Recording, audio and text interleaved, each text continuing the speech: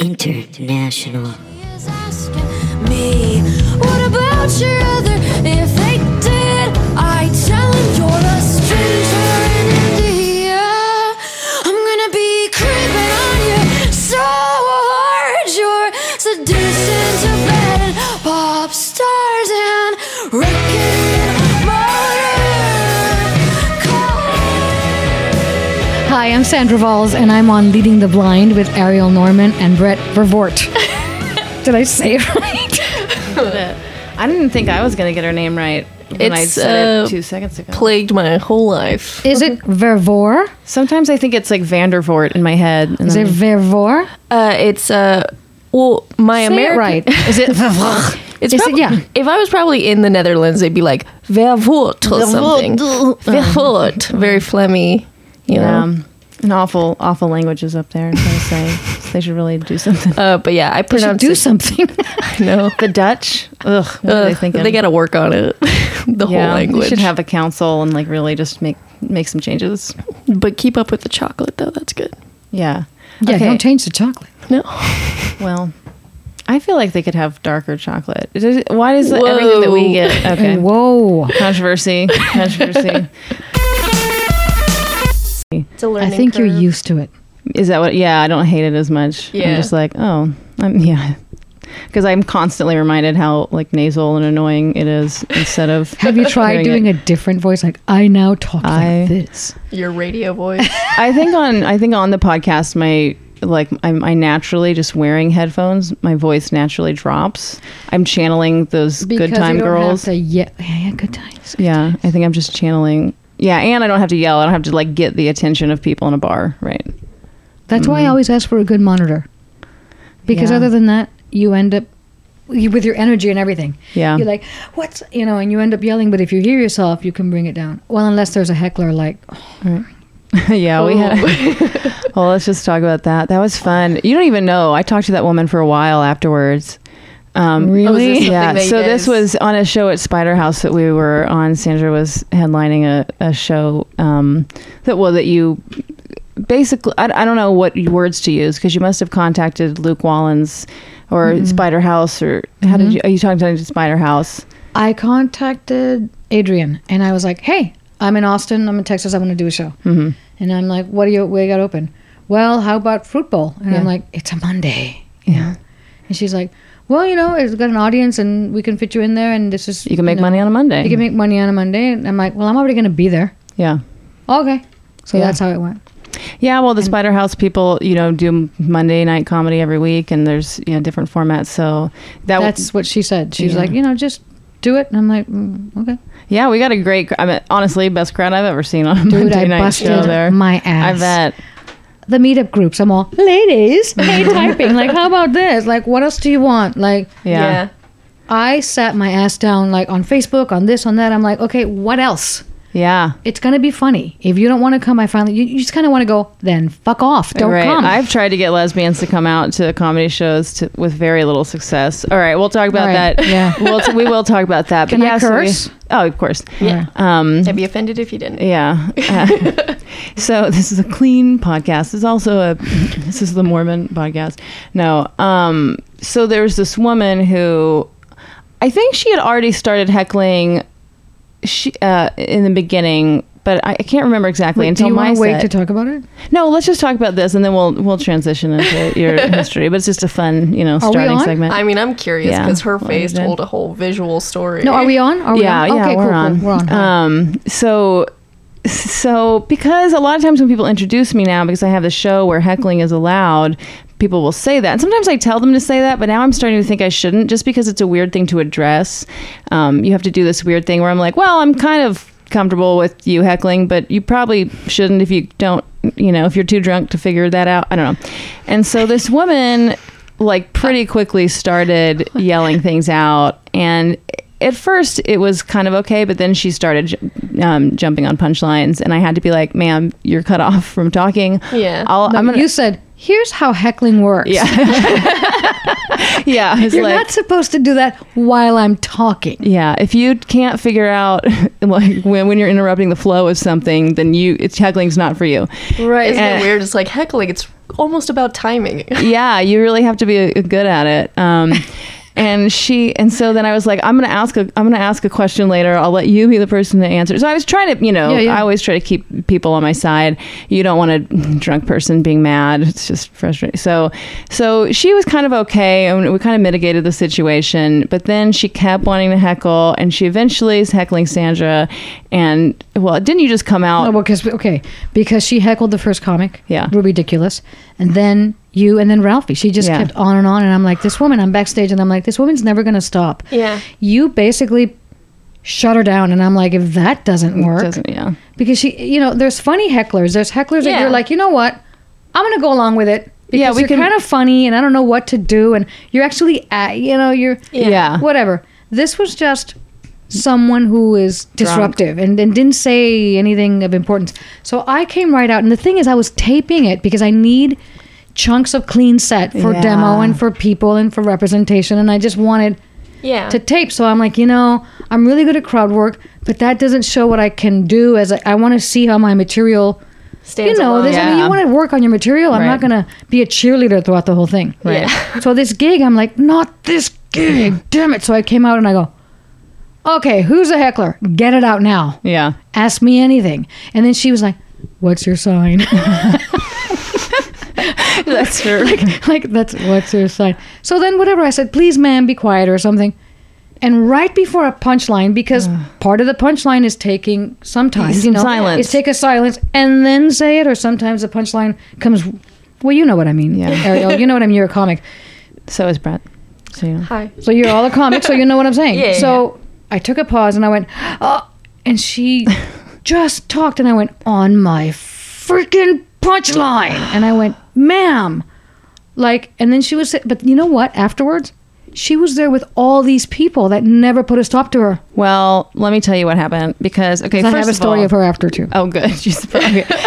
So that is what's so frustrating, because when when you're using silence and that beat before the punchline, right? We know what we're doing, but because she's dumb and drunk, she thinks, she doesn't know what to say, I better fill the silence. That was her mentality. So when you were going on, she finally got up and went to get a drink, and then when she was stayed there for a while, stayed there for a minute. Right. So then she came back and she was like, hey, and sat next to me and was talking too loud. And you know how I'm in the back, but I'm still like, I know that I could see sound, you. Yeah, and I have to keep being like, yeah. But while she's apologizing about heckling, she's doing it too loudly, and so now I have to be like, okay. Did she apologize to you before Sandra? This is after the Sandra thing. So now Sandra's still up there, and so she's saying like, I'm so sorry, I wasn't heckling. I would never heckle. And I was like, oh, actually, we consider it heckling anytime that you talk, unless you're asked a direct question that's obviously non-rhetorical.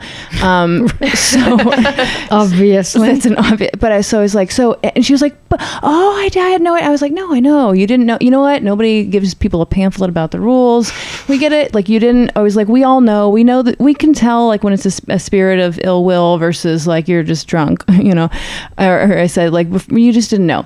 And she's like, yeah, well, all my friends are like, you're drunk and blah, blah, blah. But this is just my fourth beer, which I mean, I don't know what the ABV. It was a dark beer, so it could be anything. Fourth beer at the place. Yeah. How many before? Also, the doors had opened an hour earlier. Also, was it your fourth beer in an hour? Maybe you should have 2 beers. Yeah, I was like, if I have 4 beers, I'm drunk. Was she, she was not tall, but she was pretty large. She actually said that. She was like, and I'm a big girl. And I was like, yes, but but she's had in the front row. You're obviously drunk. Whatever you think about your fourth beer. I'm pretty sure she had run into Avery Moore, and because she came back and said, there was a girl at the bar, and I was trying to explain how I was just trying to help the show, and she would basically told me to go fuck myself. And I was like, that was Avery. That was totally, because Avery had just passed. I was like, oh, she ran into Avery, and I'm sure Avery just gave her 2 middle fingers and was like, you're the worst, and just left. And so she just kept talking and kept trying to, and she multiple times asked me if I was married, and And I was like, yeah, and she's like, where'd you get married? And like for the third time, but I was like, you brought it up. I had already said this on stage. Yeah. And I was like, yeah, in Glen Rose, I got married a few months ago. And she's like, oh. Well, so wait, all this is happening while I'm performing. Yes. And so I have to just keep being like, anyway, yeah, okay, it's cool. Because I'm always trying to, I don't want her to feel bad. I want her to feel appropriately bad, like, don't do that anymore, but also not it's okay. But here's the deal. Yeah. But after you're talking to her in the back. Yeah. Oh no. Which I'm like, oh, she left. Okay. She came back and sat where she was. Yeah. Right, stage right. And then she heckled again. So after you had that long talk with her. Oh my God. About, hey, it's just, that nice. You're not, it's still against the rules. She did it again. She kept doing it again. And I was like, whatever. She did it. Yeah. So then after the show, I'm saying hi to everybody and thanks for coming and the whole thing. And that whole group of girls, I'm thinking she's there by herself or with her girlfriend. No, she's there with the entire group of girls. And none of them ever said, hey, dude, be quiet. And one of them is actually someone that I met in another comedy show that I went to who was really cool and brought all of them. Mm-hmm. And so she introduced me and she introduced her friends to me. And then she goes, and this is my friend so-and-so, the heckler. Yeah. And I'm like, she's with you? And then the girl goes, I'm not a heckler. There it is. And I went, and I hugged her hello. And I said, honey, then what are you? And she goes, I'm a participator. Oh. I said, no, you're not supposed to participate. No, well, you're just like the people who watch tennis matches, Yeah. I'm not a heckler. Don't say that. I said, okay, don't participate anymore. Yeah. Like, don't ever do that. And then she was like, but wait. And I'm like, no. And I hugged her goodbye and thank you all for coming. No. But wait, no. Bye. How embarrassing. Oh, that's so funny. I mean, I don't know why I would expect her to remember my speech about participating in heckling when she asked me if I was married 3 times, Of course she's not computing, like not learning new life lessons. She's like, you can't listen and talk at the same time. It's just not the same part of your brain. Well, if she were a funny heckler, like I said. Right. Yeah. No, but she wasn't. Drunk. She made no sense and I don't know what she was saying and... It's just sad. Well, and 2, it's so frustrating when someone heckles, but they say it just loud enough to be very disruptive, but not loud enough you actually know what they said. So then if you want to even respond, you have to be like, what did you say? Yeah. And now you're encouraging them to, anyway, good. You know what? Not that she would ever listen to this, but if she did, she probably wouldn't even know we were talking about her. Cause she was that wasn't me. I was the participator. I wasn't that heckler. Like Sandra's saying, you got to hold the friends responsible too, because next time they go out, you'd be like, hey, maybe not so much, maybe 1. Well, it's hard because people don't know. And how do we expect? Okay, how do you not know when you go, okay, ma'am, shut up? That's what you said. Already said it. Yeah. How do you not know when you say, and the other comic was like, be quiet, be quiet. Then I come out and say, be quiet. How are the friends not going, you're not supposed to act this way? Right. Someone grab her leg. I didn't see anyone go, shh, shh, or, kind of tap or nothing. I didn't see any of that happening. Yeah. That's why I was surprised. I'm like, oh, she's with you? Right. Oh. People don't know how to stop their friends from faux pas, I guess. Friends don't let friends heckle. Yeah. There we go. There's our slogan. All right. So, fun. How long have you been doing comedy? That's hard to say. Over 20 years. Mm-hmm. Because, when I first started out in Boston, it was kind of like a comedy class. Well, and I was like dabbling, and then I was like, and I didn't do it professionally until 2001 when I moved to LA. Okay. Wait, so how long were you you were in Boston dabbling for how long before LA? And I was dabbling, let me see. That was I was 30. I was 30 and I'm older now. So I'm way older now. So wow, I don't know. I mean, years. I was dabbling for like I would say, I was dabbling for like 6 years, but I had a 9-to-5 and I didn't really take it seriously. Mm-hmm. I was in a band, and so I was a musician, and that's what I did, And so to me, the reason I started comedy is because I had a girlfriend, and everyone was all like, "You're so funny." My whole life, "Oh, you're so funny. You're so funny. You should be a comic." And I'm like, "No, I'm an actor. I'm a singer.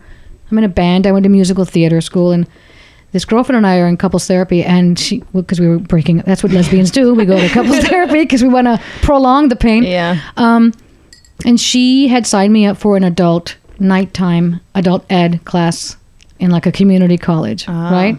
Comedy workshop kind of thing. Funny. You know, because you're funny. And I'm like, oh, okay. And that was like my Christmas gift or something. So in October, in couples therapy, she breaks up with me. And she goes, well, wait, I already paid for the comedy class. Are you going? And I'm all, what? Who wants to go to a comedy class? You know what? And so then I called my friend Chris, crying to him. And he's like, dude, she took all your friends. You should join the comedy class to make friends. So I went to the comedy class to make friends, not to even start a career. Yeah. And then a whole career came out of it. I'm like, oh, I'm funny. And I do it anyway. And I write these things. And you're going to pay me for it or pay me with a beer or whatever. Yeah. I'm like, oh, I get to vent. And okay. And that's how it started. Okay, and so why did you decide to move to LA? Because another girlfriend and I broke up. Because I really had been wanting to move to LA forever. I went to school in UT, and then I moved to Manhattan for acting school. Then I ended up in Boston because I fell in love. And then I'm like, I've always wanted to go to LA. That's where I need to be, and I need to get away from this other one. Yeah. Mm-hmm. And so I got in my Ford Taurus. Yeah.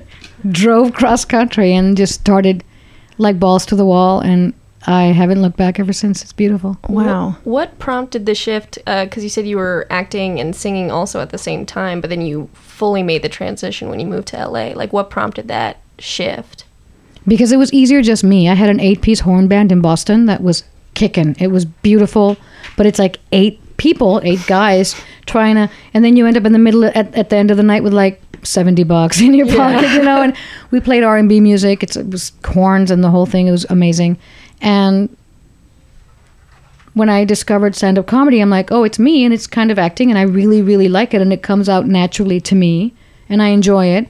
And so, when you're a performer, you don't just do one thing. I mean, I don't just do one thing. I mean, some people who are comics are also artists and something else, And so for me, I went to LA, of course, because I still love acting, and I still go to auditions, and I still do my thing, and I still do a lot of singing, and I still do comedy. So, whatever sticks, whatever I get paid for, that's what I do, you know. And so I also write, which is something cool. And while I was in LA, I also started producing. Like, I didn't even know. I was like, I'm a producer now? What was your first producing gig that you did? I produced a show called Mundos, MUN2. It was different segments for that show. It was a Spanish English language magazine show in LA, and actually nationwide. I forget what channel, but it was called Mundos.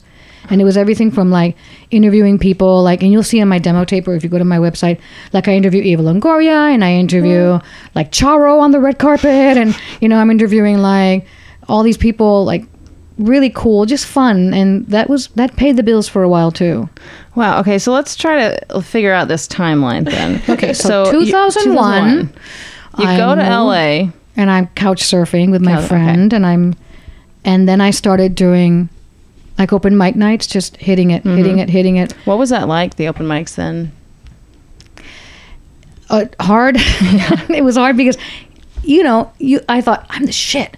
I got it all down because I was all memorized. Like my thing was all memorized. Yeah, I got it actor memorized. Training. I got my monologue. I got it memorized. And then I meet this guy Frank Lucero, friend of a friend, who basically took me under his wing, and he's like, they got a show over here at Acapulco's restaurant, then we're going to hit the Ha Ha Cafe, then we're going to hit this, and I'll ask them to give you 5 minutes. So it was open mic, but not really. It was like wherever I could go up, I went up.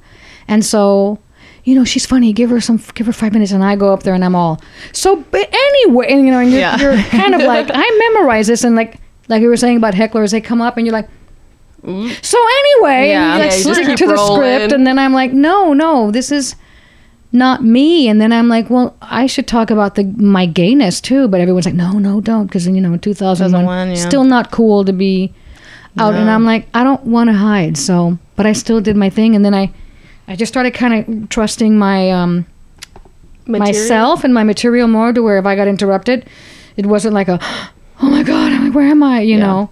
It was hard work, but it was cool. I mean, I worked temp jobs all day, and then at night I would hit 3 or 4 clubs with my friend Frank and Fluffy and what's his name? Hey fool, Felipe, and all these other people, and George Lopez would hang out in the clubs, and there we were too. I'm like the only girl, like, hola, ¿cómo están? Hi guys. Hey, give me 5 minutes. Give me, Yeah. So you kind of had a group that you could, figure out how to get them to help you get stage time, and the Latino guys were great to me. Yeah. And they just adopted you, and you were like their little lesbian friend that. Right. You could do 5 minutes. That's awesome. I mean, we should all. It was totally cool. They were like, hey, Sandra, she's funny. Give her some 5 minutes. And I remember this guy, Rick, because he's like, oh man, you're not a comic until you do tortillas. That's a real, like it's the Apollo of Latinos. In like Montebello, California, you're like, you're not a real comic until you do tortillas. And it's just a restaurant. Yeah. Nice. You don't know, man. People get booed. Grown men cry. That's funny. And so I'm like, you're going to prove yourself. And I'm like, okay, I'm going to prove myself. So Frank and I go to tortillas, and I'm like, no, dude, I don't think I can go. And he's like, hey, give her 5 minutes. And I'm like, okay. And they're like, okay, your turn. And I'm telling you, the crowd is gangsta. The crowd is like, if they hate you, they boo you no matter. Okay. I go up there and I'm just going to do it. And this is when I was not memorizing. I was just do my thing. I said I was gay. Who cares? I'm going to just, if something comes up, cool, I'm going to say it. And I just totally freaking nailed it. Yeah. I was so proud of myself. I nailed it. No one booed me. The word got around. Hey, dude, I heard you passed tortillas. Way to go, man. Like, the word got around to all. Yeah, it was a badge of honor to all the male comics. Hey, man, way to go. I heard emails, because there was no like real, like nobody had cell phones, really. Like they did, but not really. Like, I got emails. Dude, I heard you killed tortillas. Way to go, girl. Nice. Totally, like I got accepted. Like anybody's in West Side Story. Yeah. Oh my God, that's awesome. Okay, that's so cool. And so at this point, is everything else on the back burner in terms of singing and acting, or are you continuing to try to get commercials or acting gigs? Well, yes, in a way. I mean, I met this person, Maria Perez Brown from New York. I met her in New York actually when I was doing a gig for Hot Tamales, and this woman, we went to New York and did like a all-female thing, and Maria Perez Brown was there, and she saw me, and she was like, I really like, did you write your own material? Yes, whatever. And she said, well, I'm going to be in LA, and I'm going to be producing a show for Nickelodeon called Taina. Do you write? I said, well, yeah, I write my own thing. Let me see, go audition and hand in some of your writing. Well, a lot of my writing was very blue. Yeah. I said, it's kind of, she's like, it doesn't matter. We just want to know if you're funny. Yeah. So I sent it in. And I got in, and I was a punch-up writer for Taina for that season, and it was one of the best jobs ever. Like, I had just gotten to LA, and then I get this amazing job as a punch-up writer.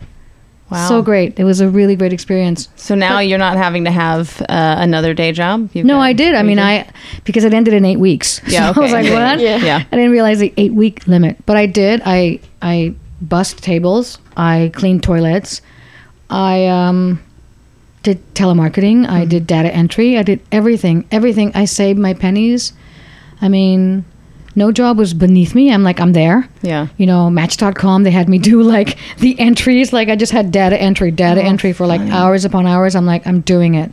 I would scooter to work because my car was too expensive to pay for a garage. Yeah. So I have a scooter, and I'm like, I don't give a shit. I'm scootering to work. Yeah. And, and the food left over from work, I take home. I mean, that's what... Totally. That's how I live now.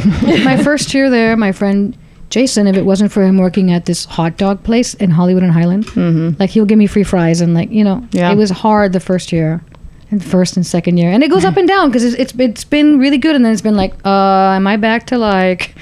Yeah, you have like the hot streak, and then just waves of nothing going on, and then it'll be like, getting booked again, getting all these gigs, getting all these opportunities. And then I was like a greeter for a career college, which meant I sat next to the front desk, and I'm all, hi, welcome to American Career College. Mm-hmm.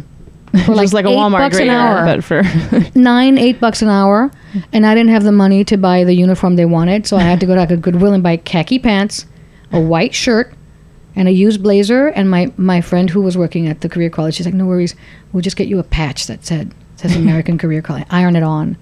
And nice. I sat there all, okay. And I worked like just 4 hours a day, but I saved like a squirrel. Yeah. Because I'm like, I really want to do what I love, and I guess this is how it's going to be. Yeah. So what's your next break, or what's the next big thing that happens? You get this 8-week job. You're working on comedy. What changes next? There's no breaks. well, I mean, like, did you get another job or? No, it was up and down for years, and then my mom had all of a sudden. Your mom has a terminal illness. I'm like, what? And when was this? Moved there. 2002. Oh, okay. So I had just, and I had just gotten K Locos actually. Remember K Locos and Galavisión? That was a badge of honor too. Oh, you're in K Locos. And then I got Comic View in New Orleans. Remember Comic View? No, what is that? It was like on BET, Comic View. It was like the thing to, these comedy shows. Why, you weren't even born then? No, I didn't have BET. We were raised without cable, so. Were you very religious? Or? No, I was raised Mormon. So my parents, we didn't have cable until I was 15, and then everything was blocked. So we had CMT was the only music. No. Yeah. I'm sorry. Yeah, it was a challenge. So, but anyway, Comic View was I didn't even know they had It was Comic View, and it was like a K-Loco was like all these it was like comedy show, like a weekly comedy show thing. And I got that, and then my mom got sick. And so I was like, oh. And since I'm the single one. You had to go home and take care of it? Gladly. What are you going to do? And home is? Laredo, Texas. Laredo. So I was like, okay. So I would go to Laredo to take care, because it's one of those palsies where you become paralyzed slowly, but then you're just sitting there like, ugh. It was like that's what's going to happen. It's nothing good about it. There's no cure. And I'm like, this sucks because I'm supposed to be funny, and I don't feel funny at all. Everyone can kiss my ass. So I would go for like a couple months, and then I would come to LA for a couple months. Then I would go back and forth to Laredo for like 7 years until she passed away 11 years ago. But really tough. And it's tough for a comic, but I think what it does is it really helps you. Either you sink or you swim. It tests you like, okay, now what are you going to do? Mm-hmm. Do you think that, because you mentioned before that your material earlier was like blue, do you think that having to take care of your mom, did it change the way that you wrote jokes or change the type of material you were generating at that time when you were going back and forth between Laredo and LA? No, I don't, not that I can say, no, I don't think so. I think what changed was that my parents really sacrificed so much for me to be an entertainer and what my college. I mean, so much for me to follow what I want to do my career, that it would be a shame to just quit in the middle and just be like, I'm giving it up. Yeah. So for me, it made me like do it even more, like represent my parents even more in a way, even though I liked what I was talking about. I thought it was funny and important, lesbian sexual visibility. I thought it was very important. Why not? If Mr. Man over here is talking about his girlfriend and funny sexual jokes, why can't I talk about, my sexual funny? And it wasn't gross. It was just blue, and it was funny to me. Yeah. But of course, I'm the nasty one because I'm the girl, and you have a dirty mouth, and I'm like, wait, you just talked about something with your girl. Why can't I talk about with my girl? So then I was producing for CTV, SITV. A lot of shows on that, paid a lot of bills, which was great. And when the shows would come in, they would book me for that and to produce. And that paid a lot of bills for real. And I saved, like I said, I saved my money. And the next thing that came along was the Latin Divas of Comedy on Showtime, which that was a godsend. I think that was in 2007. Okay. So that really, really, that kind of like opened up a lot of doors, like, oh, you're on TV. Like, oh, Jesus. It's like you're not funnier if you're on TV. All of a sudden, you're on TV. Mm-hmm. Yeah. That's what people care about. And so, but then when you said your mother passed away in 2009, and then things changed after that. Mm-hmm. How did that go? Well, it was tough because I've always been very spiritual, and I've always believed in a higher power, and I believed in there's a reason for everything. And I started chanting. I started becoming Buddhist, which was awesome. I've had 2 Buddhist girlfriends in my life, and I thought, oh my God, this is too much work. This chanting in New York, I went too much. And then this time around, my friend was like, you should go to a meeting. And I went to a meeting just to shut her up. Yeah. I'm going to go to a meeting, and I'm not going to be happy. Screw off. It's ridiculous because it worked, because I go to the meeting and I'm like, everyone's faking. Really? Everyone's faking Some happiness. Some of those people are faking. To try to get, whatever. Yeah. So some guy said to me, well, if you want to test it, chant for 2 weeks. Nam-myoho Renge Kyo. And I'm all, whatever. Harry Potter, the spells. Yeah. And he goes, look, chant for 2 weeks, and if nothing changes, great. Come back and tell me. And I'm like, you're on. And a lot of things changed. I was like, wow, cool, this is weird. And I've been chanting since, 11 years now. How does that work? You mean just like kind of sitting in a room by yourself chanting? No, we have a gohansen. We have a what's called a scroll with like writing on it, and that writing is a life condition, and you stare at Myo-ho. It's very intricate, and it's basically you are raising your vibration and you're raising your frequency. Nam-myoho Renge Kyo means I dedicate my life to myself. I dedicate my life to my life. That's what you're saying. Okay, but you don't do it with a group all the time, like every day. You could, but no, you can do it by yourself. You're just chanting. Wow, it raises your vibration when you declare something. Everything's vibration in the world. Everything's energy. Nam-myoho Renge Kyo, and every word means something. Myo-ho means when Myo means dark, Ho means light. When Myo means death, Ho means life, and so it's the transition of life. Everything's in the Myo-ho stage, and Myo also means perfection. Renge means the lotus flower, which it means that you bloom in the murkiest of waters. Yeah. And it's self-pollinating. It's the only flower that doesn't require an outside thing. Oh. And also the leaves are very waxy, so nothing sticks to them. So you are the lotus flower. Oh. And Kyo means through sound. And so everything, Nam means reverence, like namaste.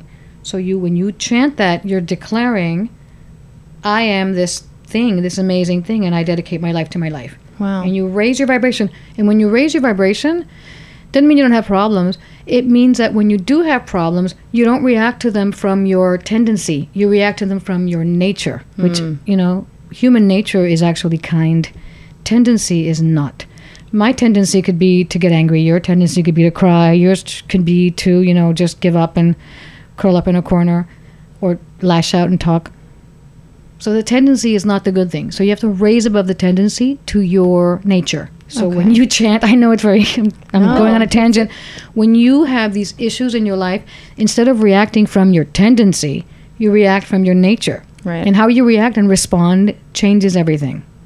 Yeah, I think about this sort of thing. I mean, I haven't been chanting, but I try to meditate and do some yoga and kind of, I think a lot about, how to best treat myself in order to be the best on stage, in order, like trying to get good sleep, trying to get good exercise and eat healthy things and everything. And that's something that I think about, like that wanting to be present and sharp and clear-headed and everything. I always feel like if I can actually meditate for at least 15 minutes that day, I do better, So is that something that you think about in terms of that it helped your comedy once you started raising your vibration? Yes. Because when you go through something like the death of your mom, it's like everyone can suck it. Like, I hate the world. Like, you're just like, how? And the way, and you can spiral downward very easily. Instead of saying, you know what, I was there for her. My career afforded me to be there for her. I need to represent my mom even more. And we're all going through something. It's not just me. When someone comes up to me, and I've had this happen, whether through email or whether through in person, that I got him through cancer. My dumb jokes on Latin Divas of Comedy got him through cancer. Or, someone saying, I came out to my aunt because I saw you on TV, or thank you for doing what you do. I'm in this service and I feel much better about this. That kind of thing. You just kind of go, so good. Thank you that my corny jokes are making you move forward. And that what's your calling? If that's your calling, I believe we all make a contract before we come to Earth. I believe that we say, this is what I'm going to do, and I think that this is how I'm going to make a little dent in the world and spread some love around, and I'm going to do it through being a performer. And somebody else might do it through being a nurse or through being a teacher or even a parent. none of those are for me, but for me, I'm like, how am I going to heal people? Yeah. How am I going to be that little change or that little spark of hope? Yeah. Light the lamp of hope for other people. It's always really interesting because you never know, just like by being yourself and the most full, complete way, how you can really impact and inspire other people to do the same. Well, that's what Marianne Williamson says. I don't know if you are familiar with Marianne Williamson, or that quote that says, our greatest fear is not that we are, what is it? Our greatest fear is not that we are not successful or something. Our greatest fear is that we are, basically. I forget that quote. Oh, yeah, that we don't have the capacity I forget that quote. But deep in the quote, because it's a little paragraph, it says, when we shine our light, we automatically give others permission to do the same. Mm-hmm. So you go, well, then why am I shrinking? Because people think, oh, that's the humble thing to do. Don't show off and don't, Yeah. When we shine our light, people go, oh, I can do that too. I mean, come on. Have you ever seen, I have, a comic or a performer, you go, oh, I want to do that. Yeah. I could do that also. She's inspiring me to do this, or a singer or something. Oh, I want to, that's what we have to do too. Right. And stop thinking, who are we? Mm-hmm. Yeah. So let's, I think that's really awesome. I never know if everybody else, I don't want to beat myself up, but I has this kind of idea of I have the responsibility to be mentally and emotionally and psychologically doing work because I want to be the best that I can on stage. Mm-hmm. And so I need to be keeping my brain clear, which I keep throwing alcohol at it too, but whatever. Sometimes it's fun. Sometimes you're like, you know what? Yeah. I need to have a good time. I'm just going to, cut loose and see where this goes. That's taking care of your body and your brain too. It's just letting it and there's days where it's today's a sober day, and there's days where you're like, you know what? Today's a whiskey and a Lone Star. Did you say whiskey and a Lone Star? Yeah, that's it. Well, what we're drink tickets are working for us. So let's actually work backwards a little bit, try to figure these things. So currently, do you have another job besides stand-up? No. And so what percentage, how many, I don't know what would make sense. How many nights a month are you doing shows? That depends. Yeah. That depends. I sit my ass down and I try very, very hard to go, okay, here's what the emails you sent, and again, you send out 1 million emails and whatever sticks. So if I sent out 1 million emails and say, New York said, great, we're going to book you and you're going to get this percentage of the door. Okay, that's a solid show. Then maybe I book around that. Mm-hmm. So the contacts I've made through other comics also, maybe I'll do Pittsburgh, maybe I'll do Rhode Island, maybe I'll do Boston, and then I'll do, Baltimore. Mm-hmm. That's a pretty good couple of weeks, and I have friends to stay. Cool. Texas, because I know Texas better. Austin, when we did Spider House. Mm-hmm. Oh, that's a solid show. Mm-hmm. Cool. Then I'm going to try to book McAllen. Ask a friend of a friend who books McAllen, who books Corpus. Maybe Laredo, my hometown. Can we do something there? Can we do something over here? And then I tell my other friend, Poppy, who's doing Queer Queens of Comedy, we're going to do Sellers Underground actually in a couple weeks. Yeah. Great. I'm here already. Do you want to do the show and bring it here again? Sure. Then we're going to do these other things. Hyenas in Dallas, and then Neon Boots in Houston, hopefully, if it's not underwater. I'm just saying. I'm just giving you an example. Yeah. Then we have Texas shows and see how many come together. But you're constantly on the phone and you're constantly saving money because you never know when your next gig's coming. Right. And do you have a home base currently? Do you have a house or an apartment?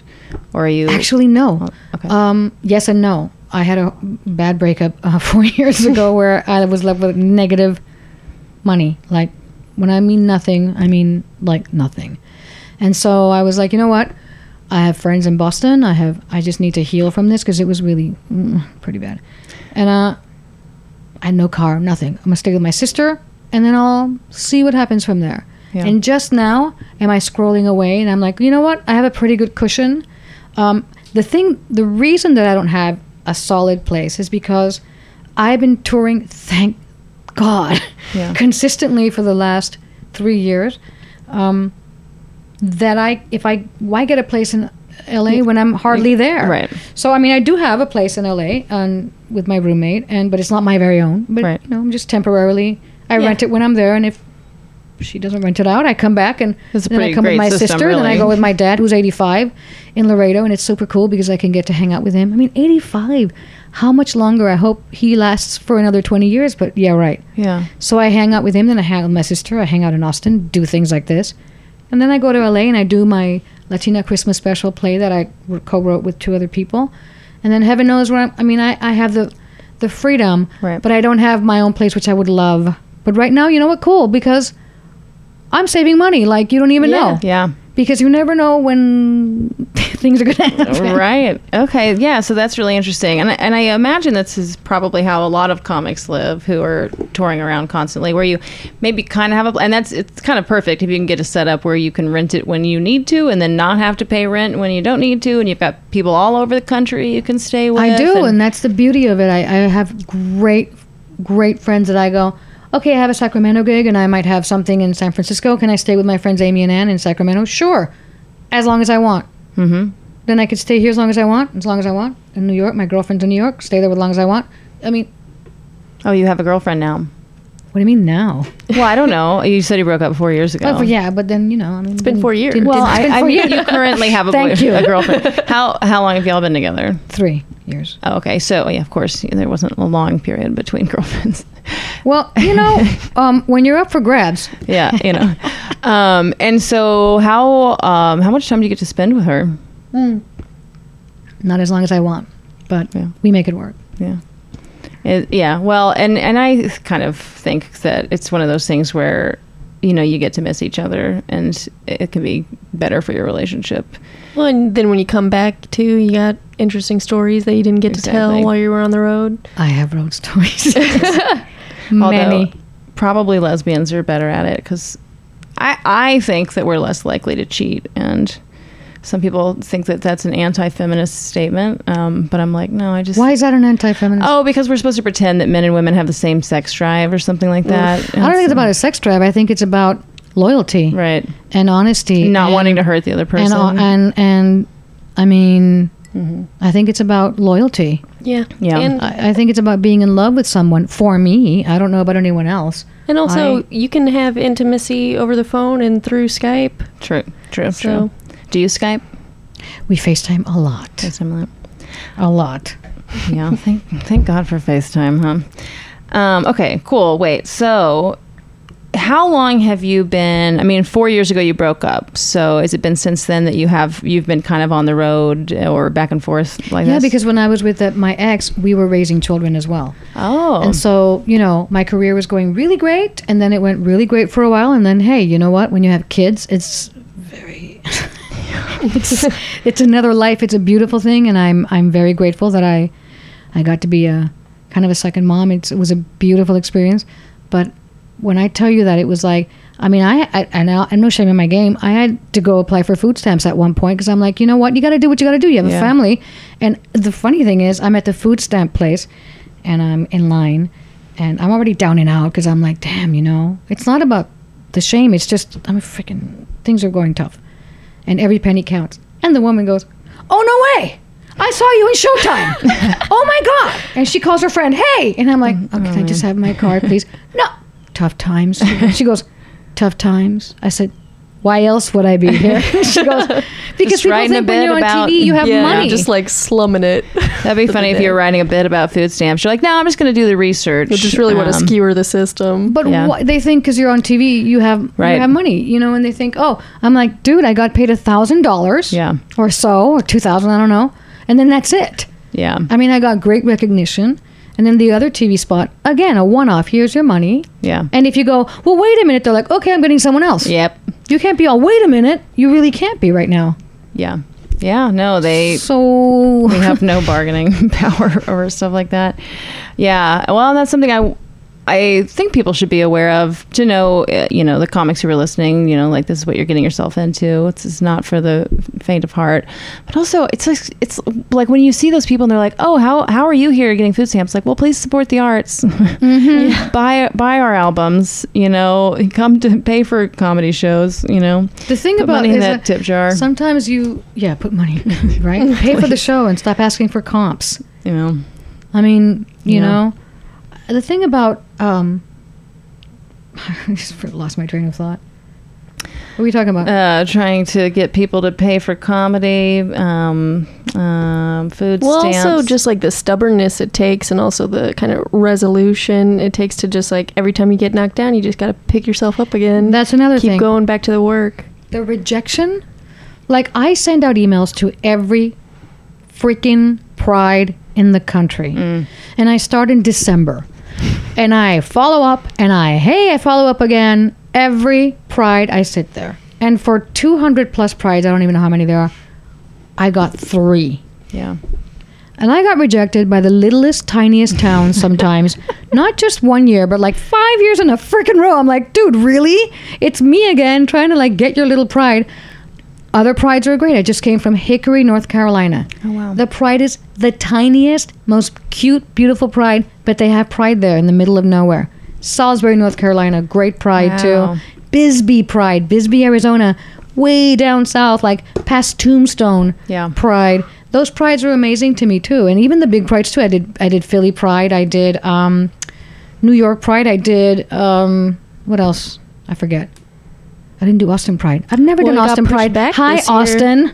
It got pushed back this year because of Harvey. Charlotte Pride.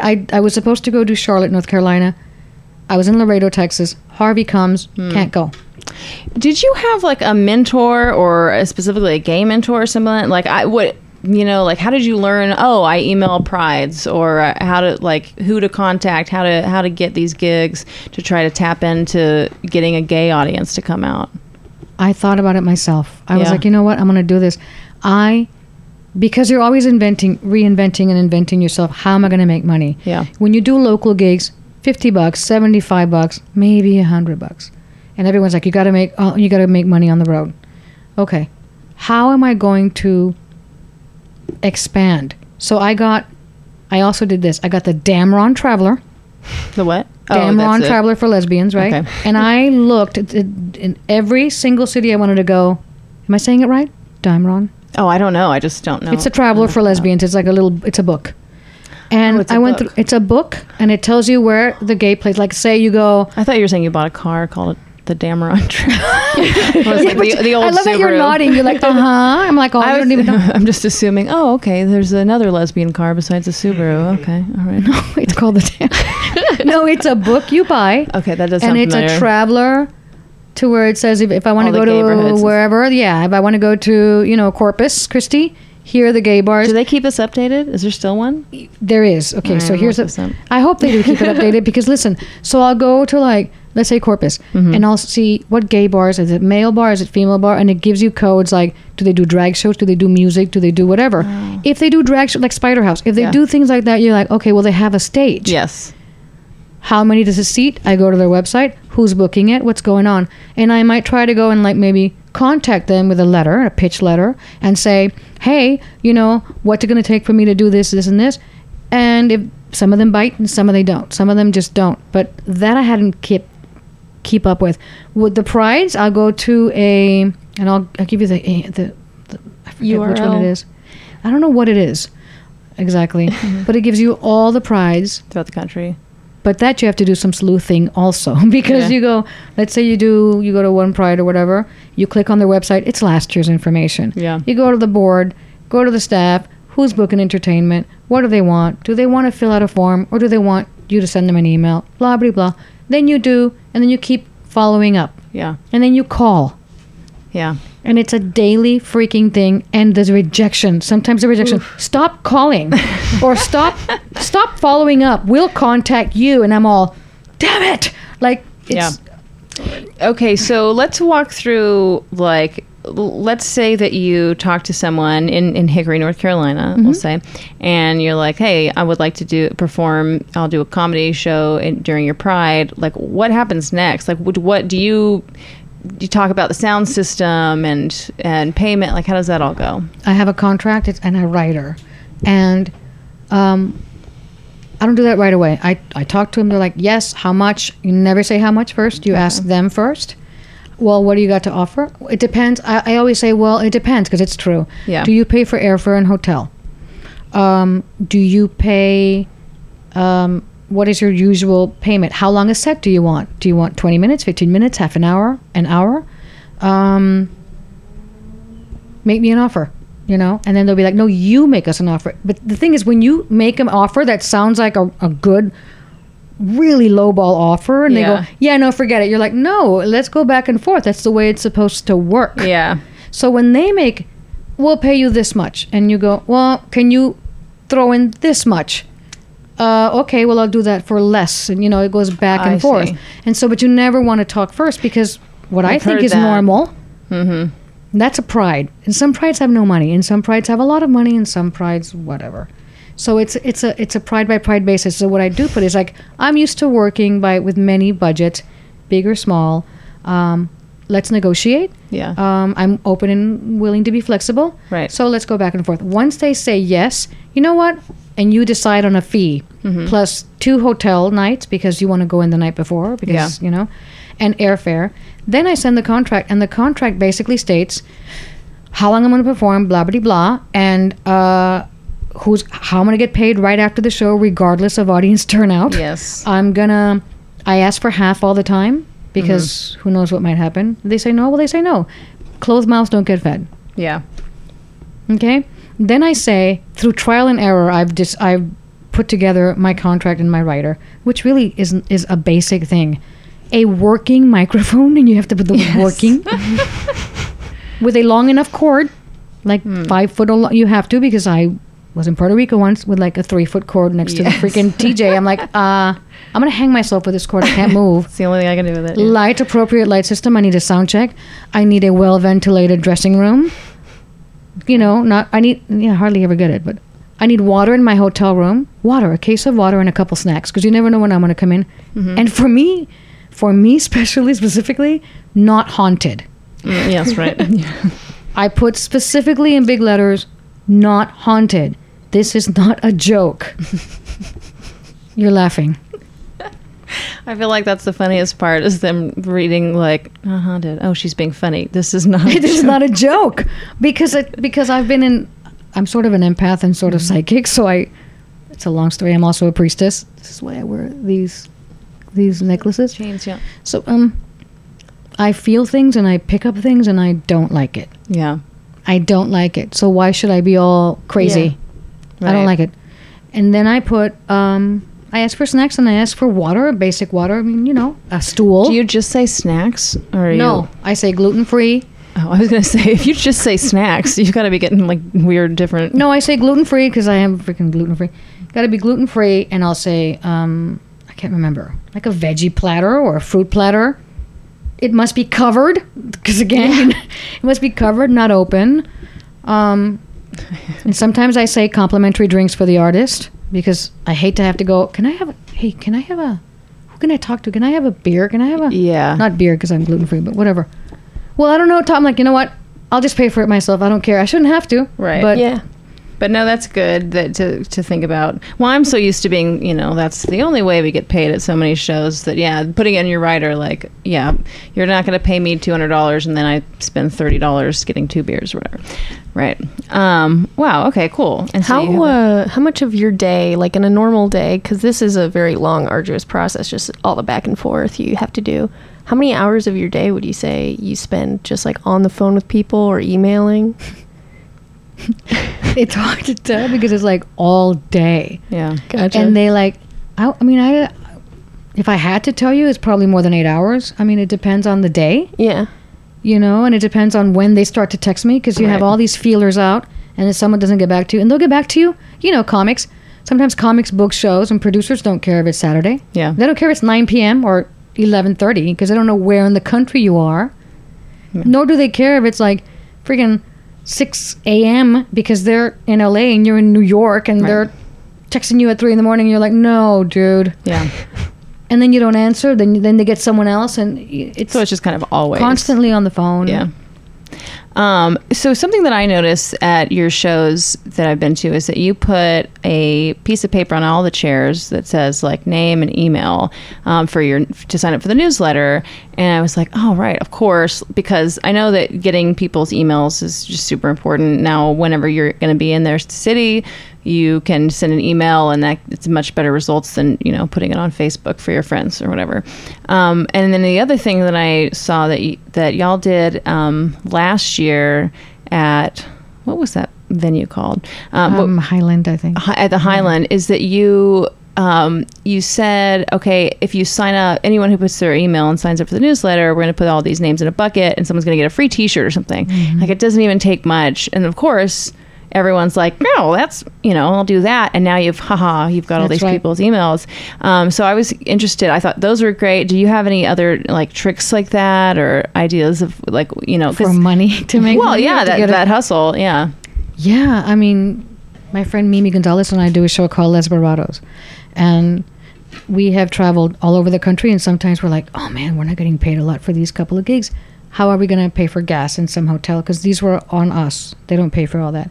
So we came up with the wraparound raffle. Like, we get a wad of tickets, like a spool of tickets, and we asked the local lesbian-owned shops. Like, it could be a bookstore, it could be a restaurant, it could be a sex store. If it's a sex shop or something, we have a basket of sex toys. It's funny because then we talk about them on stage and whatever.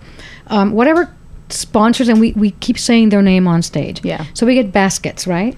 And then right before the show, and sometimes during the show, we have what's called a wraparound raffle. Like, we wrap however many tickets, we don't care, for $20 on the biggest part of your body, and that's how many tickets you get.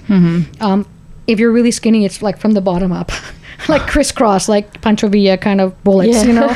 We don't care how many tickets we give you. You pay $20 and we give you a whole, and it's a fun thing. And if you don't want to pay $20, then it's 10 for 10 or something, whatever. Yeah. So we get tons of tickets and quite a bit of money, you know? And we raffle these gifts off, and the money comes to us because the sponsors gave us the stuff, these gifts. And, you know, again, if they're for the funnier gifts, like, what does this do? Don't touch it, you know, like a weird sex thing. And people, and then we bring them up on stage and we're like, look what you won. Wouldn't you want to use it? And now that's part of the show. And now that's part of the show, and it's a fun thing. And you have to constantly be, it's the beauty of it all, and it's the fun of it all, but it's also the annoying part where you're like, what else can I do to keep fun and interactive with people and also make money? I mean, listen, if I had the money, I would do things for free. I don't care. I love what I do.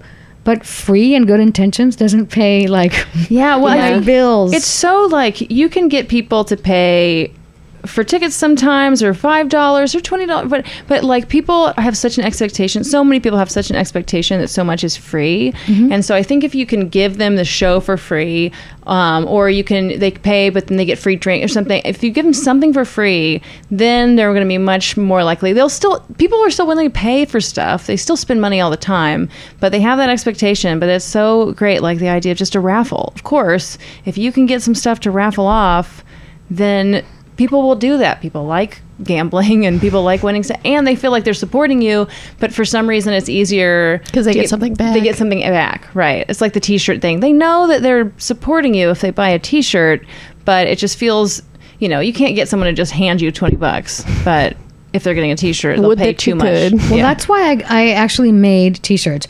And that takes money. That's what I'm saying. It takes money to make money, and then once you have that, you're like, okay, cool, you know. My very first t-shirts, I came up with a slogan, Carpe Dicum, which I thought was hilarious, and the fonts and the whole thing, those went like hotcakes, which made me a little bit of money. Yeah. And so now I have to reorder them, and now I have these stickers that say Carpe Dicum, which is super cool. And I made other t-shirts because my friends were like, no, dude, some people don't want to wear Carpe Dicum. It depends on where they live, but they'll wear you. I'm like, me, as if. They will. I'm like, cool. And they came a day after the Spider House. And so it's me on the t-shirt, and I'm like, it's my picture on a t-shirt. But they'll buy them, and I'm like, cool. They take like a souvenir away from the show. Yeah. You know, they take something with them. And I'm actually, when you invest in your career, again, it takes money to make money. You put the energy in the universe to have it back. Yeah. You know what I mean? And I think, you know, that's important, to brand yourself. That's another thing I tell young comics. Mm-hmm. Keep doing the open mics and keep talking, because what is your brand? Who is your audience? Who are you? Are you the odd man out, the fish out of water? Are you the one that gets things all wrong? Are you the cynical one? Are you, not to put you in a box, but what are your friends saying to you that you're funny? Like my friends were like, you're so funny when you're mad. I'm like, that's not funny. I'm really fucking mad. They're like, yeah, but you're funny. I'm like, damn it. And then later on, I'm like, well, I guess that works for me when I'm annoyed, because I get really annoyed at shit. You don't know. Well, maybe you do. Things annoy me like more than the normal person. And my friends are like, that's when you're you on. Should really, you should write that. I'm like, no, I'm really upset right now. That shit annoys the hell out of me. They're like, no, it's kind of funny. Yeah. It's funny that you're annoyed at it. Yeah. So I'm like, okay, I'll work with that. And that is what I'll talk about. Well, how did you decide? There's so much I want to ask, so sorry that we have to. How did you decide to start singing as part of your comedy act? Because I missed it. That's what I do first. I mean, I had a band when I was 15. Yeah. I had a cover band called Bad Habit, because we were in Catholic school. And that's when MTV was first coming out. I'm dating myself.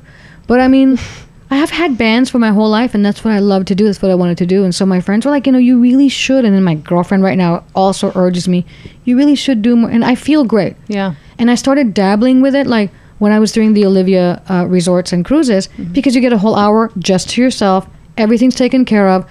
There's no, like, is the sound going to work? Is the light going to work? That's the ideal gig. You don't have to worry about anything. And I'm like, you know what? I want to add a song. I want to add this. Perfect cue. I give you a look. You put the cue. I'm like, wow, it works. And so let's see how I can weave it in while it works. And then when I was doing Sacramento gigs, and they had a piano there at the Spiritual Awareness Center, which was like really cool. I'm like, cool.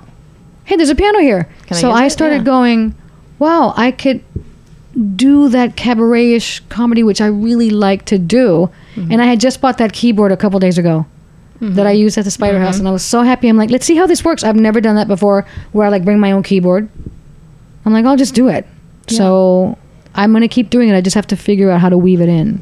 Yeah, I think that's so great, because it's I was telling Brett about this before you got here, and it's just there are no rules. People, even the whole, you got to be telling jokes the whole time. No, you don't. I mean, if people are paying tickets and no one's leaving unhappy, like, you can, this is just your act. Well, Ruby Ridiculous is in whole full drag regalia telling jokes. What's the rules there? Right. There's no rules. Right. Just do whatever you want to do. It gives me a lot of hope, because I would love to sing one day. Do it. If I would have known this, we would have sang a duet. No, we'll see. That would have been great. Okay. Do you do much with social media? I know you said earlier that you'll use meetup groups to try to get people to come out to shows. What do you do? What's successful for you? I love I love making videos. I love making goofy ass videos. Not like other people that make the like skits or sketches. I just love talking to people live. I also love like promoting the show. If I feel like it, if I feel like putting makeup on that day, like I do wear a little bit of makeup, then I'll promote the show that way. Or I have fans that are really loyal, and I'm very connected to them. I answer them back. I talk to them. And I just stay present, and I think that's what works for me a little bit. I think the meetup groups are new to me. It was very kind of a cool but different experience. Like I said, any avenue, your mind's constantly going, and it constantly has to say, where else? What else is there? Yeah. What else can I do to reach out to people so they could come and see us? You know? And when you say goofy videos, you're having like a YouTube channel? I do have a YouTube channel, but the goofy videos when I'm like on tour with the other comics and we just come up with dumb stuff on the road because you're bored as hell. Or just, I really love actually spreading good news to the audience. I know you probably caught a bunch of other videos, especially now in this climate. Then again, I ask myself, well, who am I to be all, keep the faith and keep moving forward? Well, who are you not to be? Why not? I have a couple of people that you can say, just keep positive and it'll work out. And so for me, I do it. Yeah. Do you send out a lot of these goofy videos and like good news through your newsletter that you have people's emails subscribed to? My newsletter's on hold right now because I have to work on that. It's so much work. And then the website and this, I will. That's the idea. Yeah, I feel like everybody is in a constant state of flux when it comes to, I'm trying to get my website and the newsletter. It's not easy. There's only so many hours in a day. Yeah.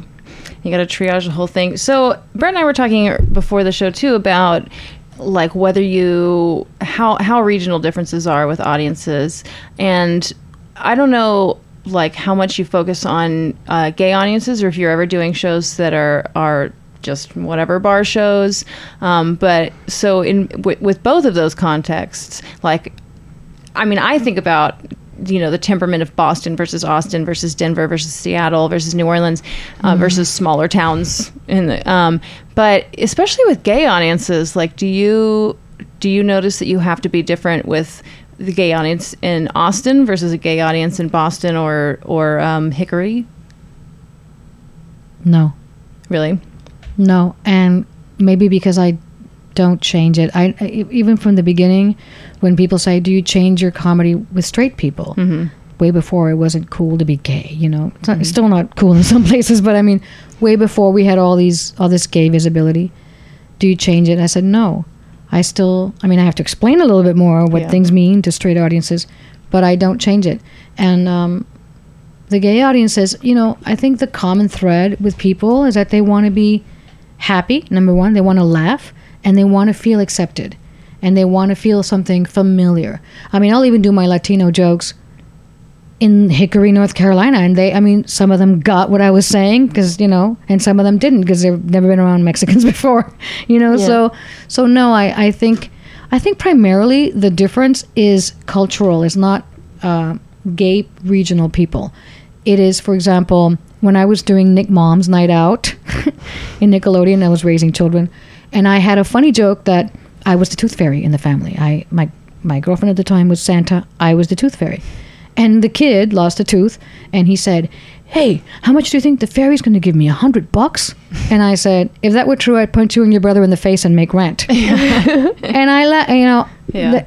the Latino and black women laughed. The white women did not laugh. Like, it's somehow like I'm abusing my kid. I'm like, it's a joke. Yeah. And so, of course, I couldn't use that joke because the audience reaction wasn't what they wanted. Right. But I find that it's not regional. It's sometimes cultural. Like, we laugh at a lot of spanking jokes. Yeah. Latinos laugh at a lot of, like, dog jokes. Yeah. Like, I'll say, "What's with the dog?" And a lot of white audiences, "Oh, about the dog." Yeah. You know, very PC. That's interesting. I actually have a whole theory about why that is, but we'll have I'd love to hear it. Well, it's very... There's this book called The Righteous Mind by Jonathan Haidt, H-A-I-D-T, and... Well, he talks about the different kinds of morality, like the different types of it. And basically, conservative people have like 5 or 6 types, and liberal people tend to have only this one, well, 2 types. And one is the primary one being harm versus care, and the secondary one being like fairness. And so I think what's happened with white people, with what he calls weird people, Western, educated, industrialized, rich, and democratic. Loves acronyms, this guy.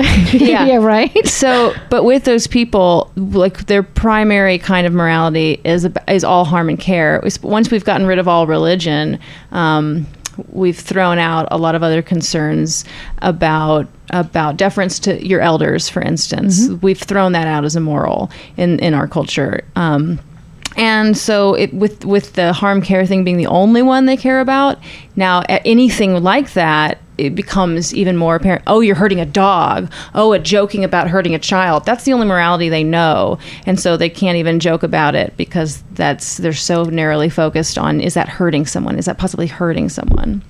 But again, it's so interesting because like one of the first stand-up shows I went to when I was really young was like a Lisa Lampanelli show, and she's a very divisive. Wow. Yeah, I know. Yeah, fun. You went. That was live. Yeah, that was live. It was in Houston, nice. And Houston's like a super ethnically diverse city, and it was one of my first live watching stand-up experiences, and it was one of those things where everyone's like, "Oh, I don't like Lisa Lampanelli because she's so offensive." And then if you go to a Lisa Lampanelli show, I mean, people turn out and they can't wait for her to just tear them to shreds. And it was just one of those experiences. I was like, none of them care. They're here. They paid money, and they're like, "Please say some shit to me. I would love to hear it."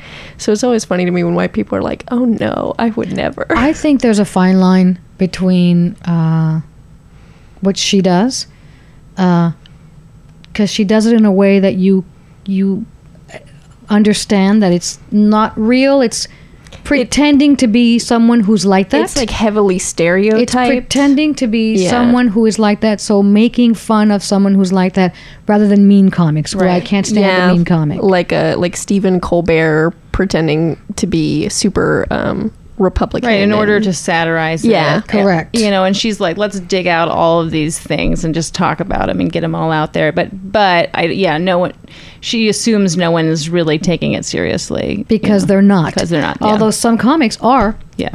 Assholes. Some comics are like, okay, you really didn't have to go there. Right. It's not funny. Right.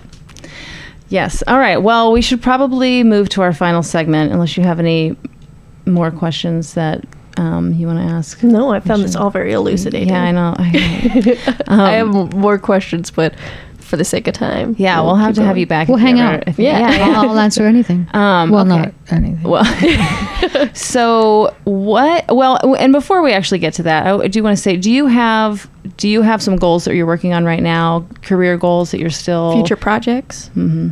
Yeah, I have been really, really wanting to do a cross-country gig, a tour to benefit domestic violence shelters, local domestic violence shelters, and empowering women.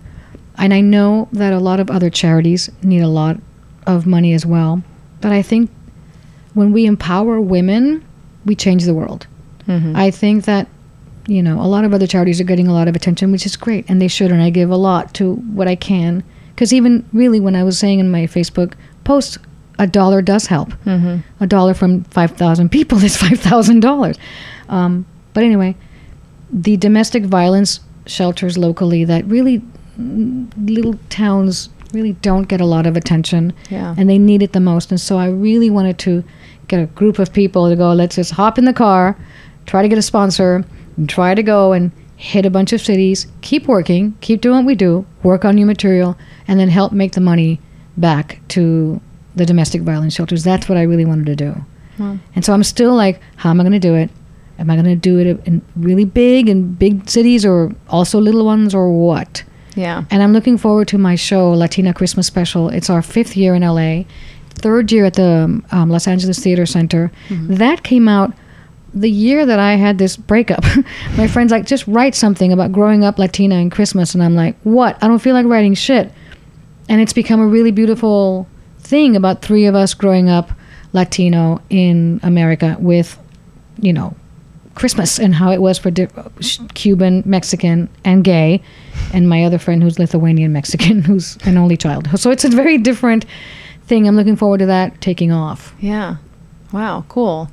God, well, yeah, I have so many questions, but we do have to move on. Okay, so we have a final segment where we have just a few more questions and then endorsements. What is the best advice anyone ever gave you about comedy or comedy careers?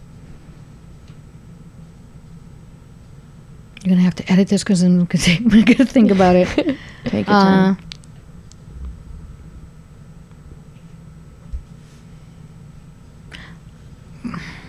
I don't know if it's just one advice about just comedy. It's more about being true to yourself and what your calling is.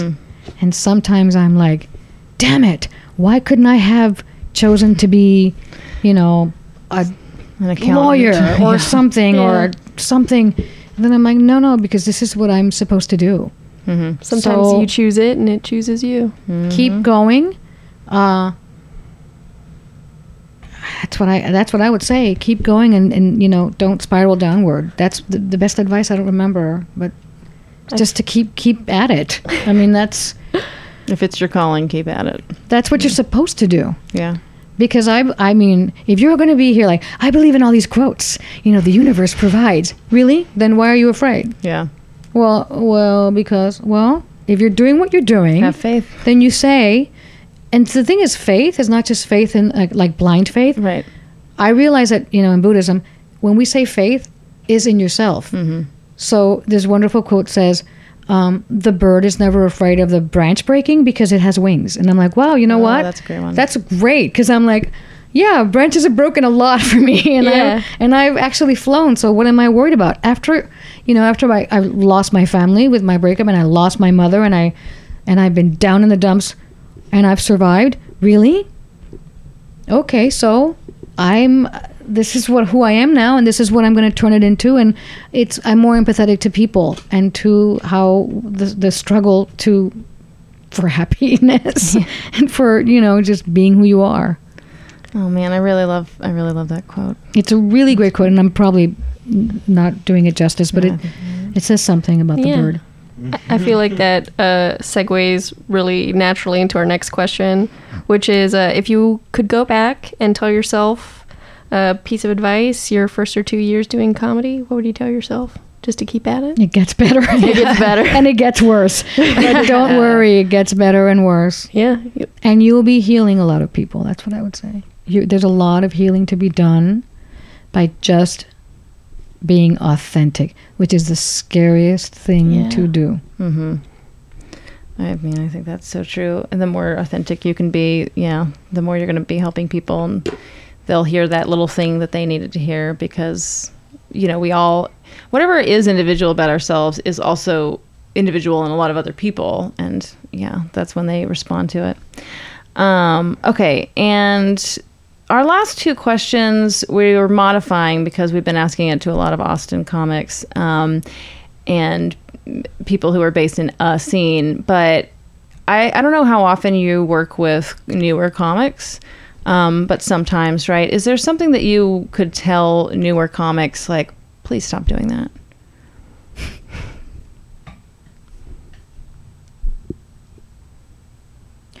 Maybe stop not networking. Stop doing your bit and leaving. Mm-hmm. That's what I would say, business wise. Stop. You ask me. I can't believe you're not asking me questions. When I was doing my comedy, and I have like other comics that like Suzanne Westenhofer, Michelle Ballin, Leah Delaria, who's now Big Boo in Orange is the New Black. I would work with them, and they, for me, were like comics who were working. I'd be like, so what would you think? What did you think of my set? What did you, do you have any taglines? Did you, and some of them, well, I wasn't paying attention. Okay. But what can you, contact me on Facebook. Hey, do you know who books this? This comic from New York, don't even know her. She said, I really admire your work. Any contacts would, and I know you probably won't get back to me, but I'm like, you know what? And I wrote down and I said, here's who I've talked to. Good luck. I don't know what else to tell you, but here's the deal. And now we talk. Stop hiding and network with people and give us your card. Have something to give me or give the audience. Don't just leave. Yeah. No, I think that's so great. And I mean, even as simple as, like you said, like, what did you think of my set? I think that at least, most of the comics that I know, I mean, we don't give each other feedback, or if we do, it's sometimes if you know someone well enough, you'd be like, hey, here's a tag, or I thought maybe of this. Don't want to bruise egos. Yeah. People are really afraid of getting their feelings hurting other people's feelings. But I think that's something that you could do. Like, I love it when people come and ask me if someone like when someone says, for that joke, here's a tag. Yeah. I'm like, oh, cool. You were listening. You care. Right. I could use it or not. Yeah. Even if it's a bad one, it's flattering that you were male listening comics and cared. do it all the time. Mm-hmm. Well, that's a big point, is that I think that male comics are harder on each other. Give each other more feedback. And I think it does us a disservice if we don't have that culture among women. And if we're just nice and polite and whatever, like let's give each other feedback and let's ask for it. We should all want each other to be better. Well, I don't think there's anything wrong with that. Mm-hmm. Mm-hmm. If there was anything that you could change about comedy today, what would you change? Or maybe about comedy, people's attitudes towards comedy today? I don't know if I would change anything. I think it takes all kinds of comedy and all kinds of audiences to enlighten you and to also let you know that you're on the right path. Sometimes you're like, oh, that's a mistake I'll never make. Or, wow, look at that one. I mean, since comedy is about our life, there's nothing I would change about it. I don't like mean comics. Mm-hmm. I don't like mean jokes. I don't like it. So But even that I wouldn't change. Maybe that person has to learn something from me. Yeah, you're too Buddhist for that question. So. Yeah, I'm too... I can't change anything. I would actually, what I would change, is I would give a platform to female comics even more. That's what I would change. I would encourage female comics to come out of the woodwork more and people to support us a little more.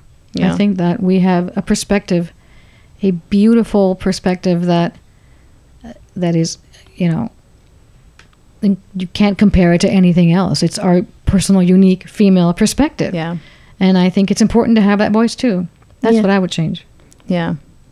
I think we're coming along. Oh man, I was just in Denver the other day and the female comics there are awesome. Oh, really cool. It was very cool to see. I was like, this is really... because I'm like pretty disgusting and opinionated and whatever, and they're all disgusting and opinionated and like bold, and at least all the ones I saw. I mean, I was only there for 4 days, but it's great to have a platform like comedy that kind of allows you to give yourself that permission to be opinionated and speak it on a platform that other people could be like, oh, I have thoughts too. I would love to share them. And then every time I see a girl at an open mic, I'm like, hell yeah. Yeah. Keep coming back. You got good stuff. Keep doing it. Yeah, good, cool. All right, and there's our final segment is going to be endorsements. So I will start, and it can be anything comedy related. It could be a special, it could be an album, it could be a TV show, it could be a YouTube series, anything, or a person. I am pretty sure that this was already endorsed on our show, but most of my comedy time is now spent keeping up with the endorsements on like what other people have endorsed on the show. So I'm going to endorse Ari Shaffir's Skeptic Tank podcast. I've only listened to like an episode and a half, but I chose the Kurt Metzger one, probably the most recent Kurt Metzger one, and it was very illuminating. And I think I'm gonna listen to that podcast from now on. Although it could be that you like listen to a podcast and 3 episodes later you're like, well, I'll delete this now. But I think I'm gonna listen to that one anyway. Loved it. Gotcha. Brett, you want to go next? I'd like to endorse the TV series on Amazon. It's called Fleabag.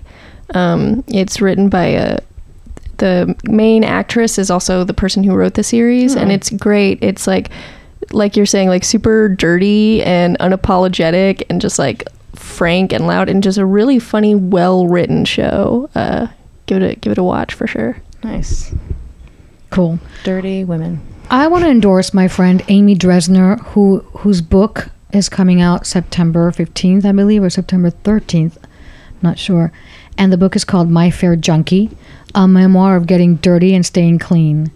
And her name is Amy Dresner. She's a hilarious comedian. Love her. And my other friend Jill Michelle, whose short film called This Is Meg just came out, and she totally funded it herself and did great things with it. And a whole bunch of other people that I can't remember, but I'm glad that my friends are doing great things. And of course, you all for doing this. I endorse this podcast. Thank you. I want you all to listen to this podcast. Y'all are endorsing dirty women, basically, is what it sounds like. Let's keep it. Keep it filthy, guys. Good. Well, because like what you said about it being a double standard, that, when women make the same kinds of jokes, it's seen as dirtier. It's like, no, you were making a dick joke. I made a vagina joke. So what I try to do is to actually be dirtier. So that, I was told to gay it down. Gay it down? For Latin Divas of Comedy. I was told to gay it down. When 2 comics before me, the woman was talking about blowjobs and this and that and all this stuff. And in my jokes, I didn't say any of that. I'm like, why should I gay it down? Did you tell her to straight it down? I mean, really, I've been told that. I'm like, well, you're the potty mouth. I'm like, okay, how many fucks can I say? Right. Can I do 10 fucks, but you do 30 fucks, and now I'm the dirty one? Because they just want you to be sassy and camp. And you're like, somehow a dildo is dirtier than a penis, even though clearly the opposite is true. Well, it depends on if you're cleaning it or not. Yeah, it's true. That's the point. All right, thanks, Sandra. This was awesome. On that note, can I end on that? Let's do endorsements. Hey guys, thanks for sticking around and listening to the whole thing. Now we want to tell you how you can get more of us.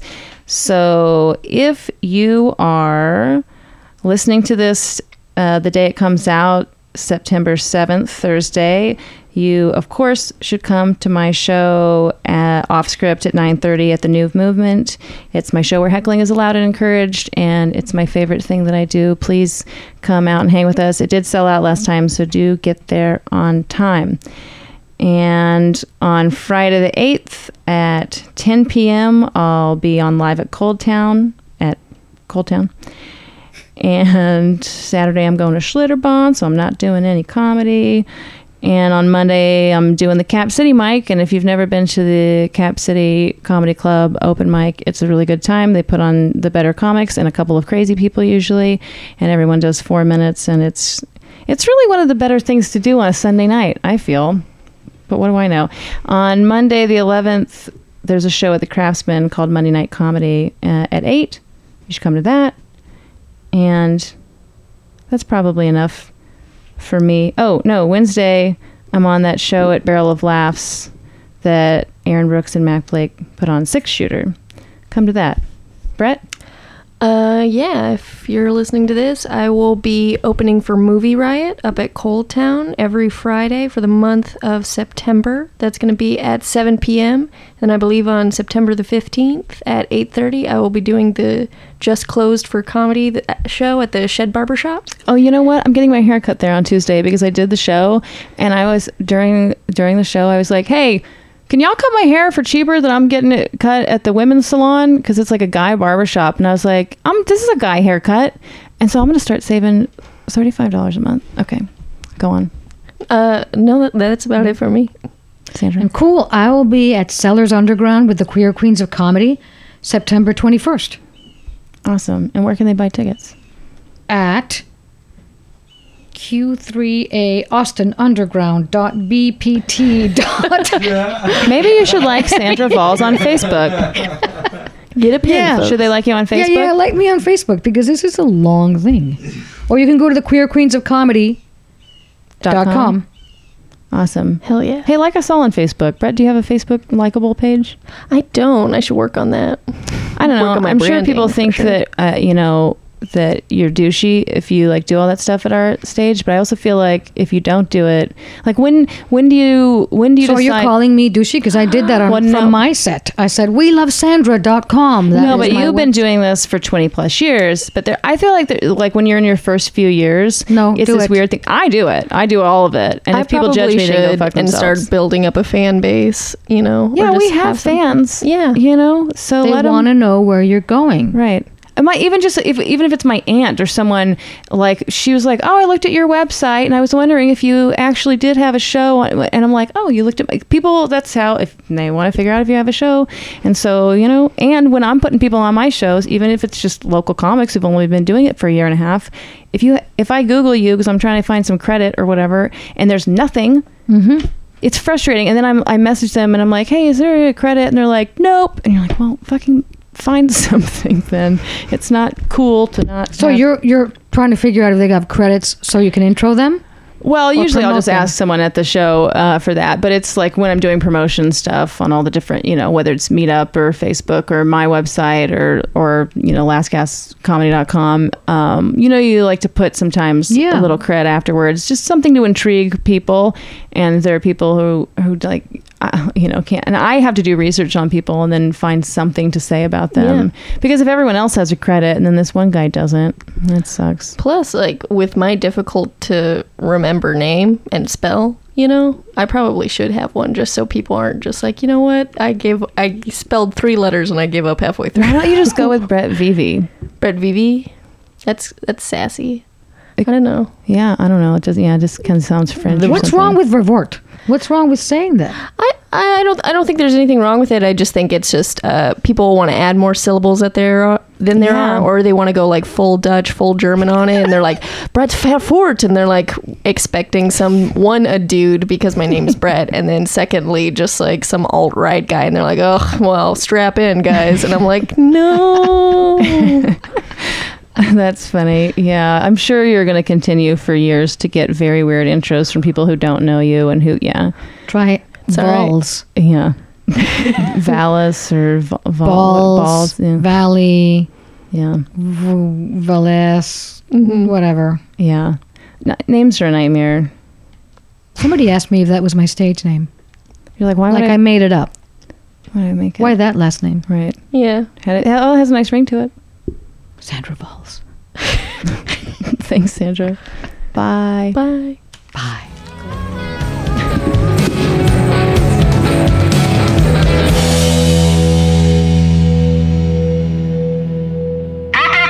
International.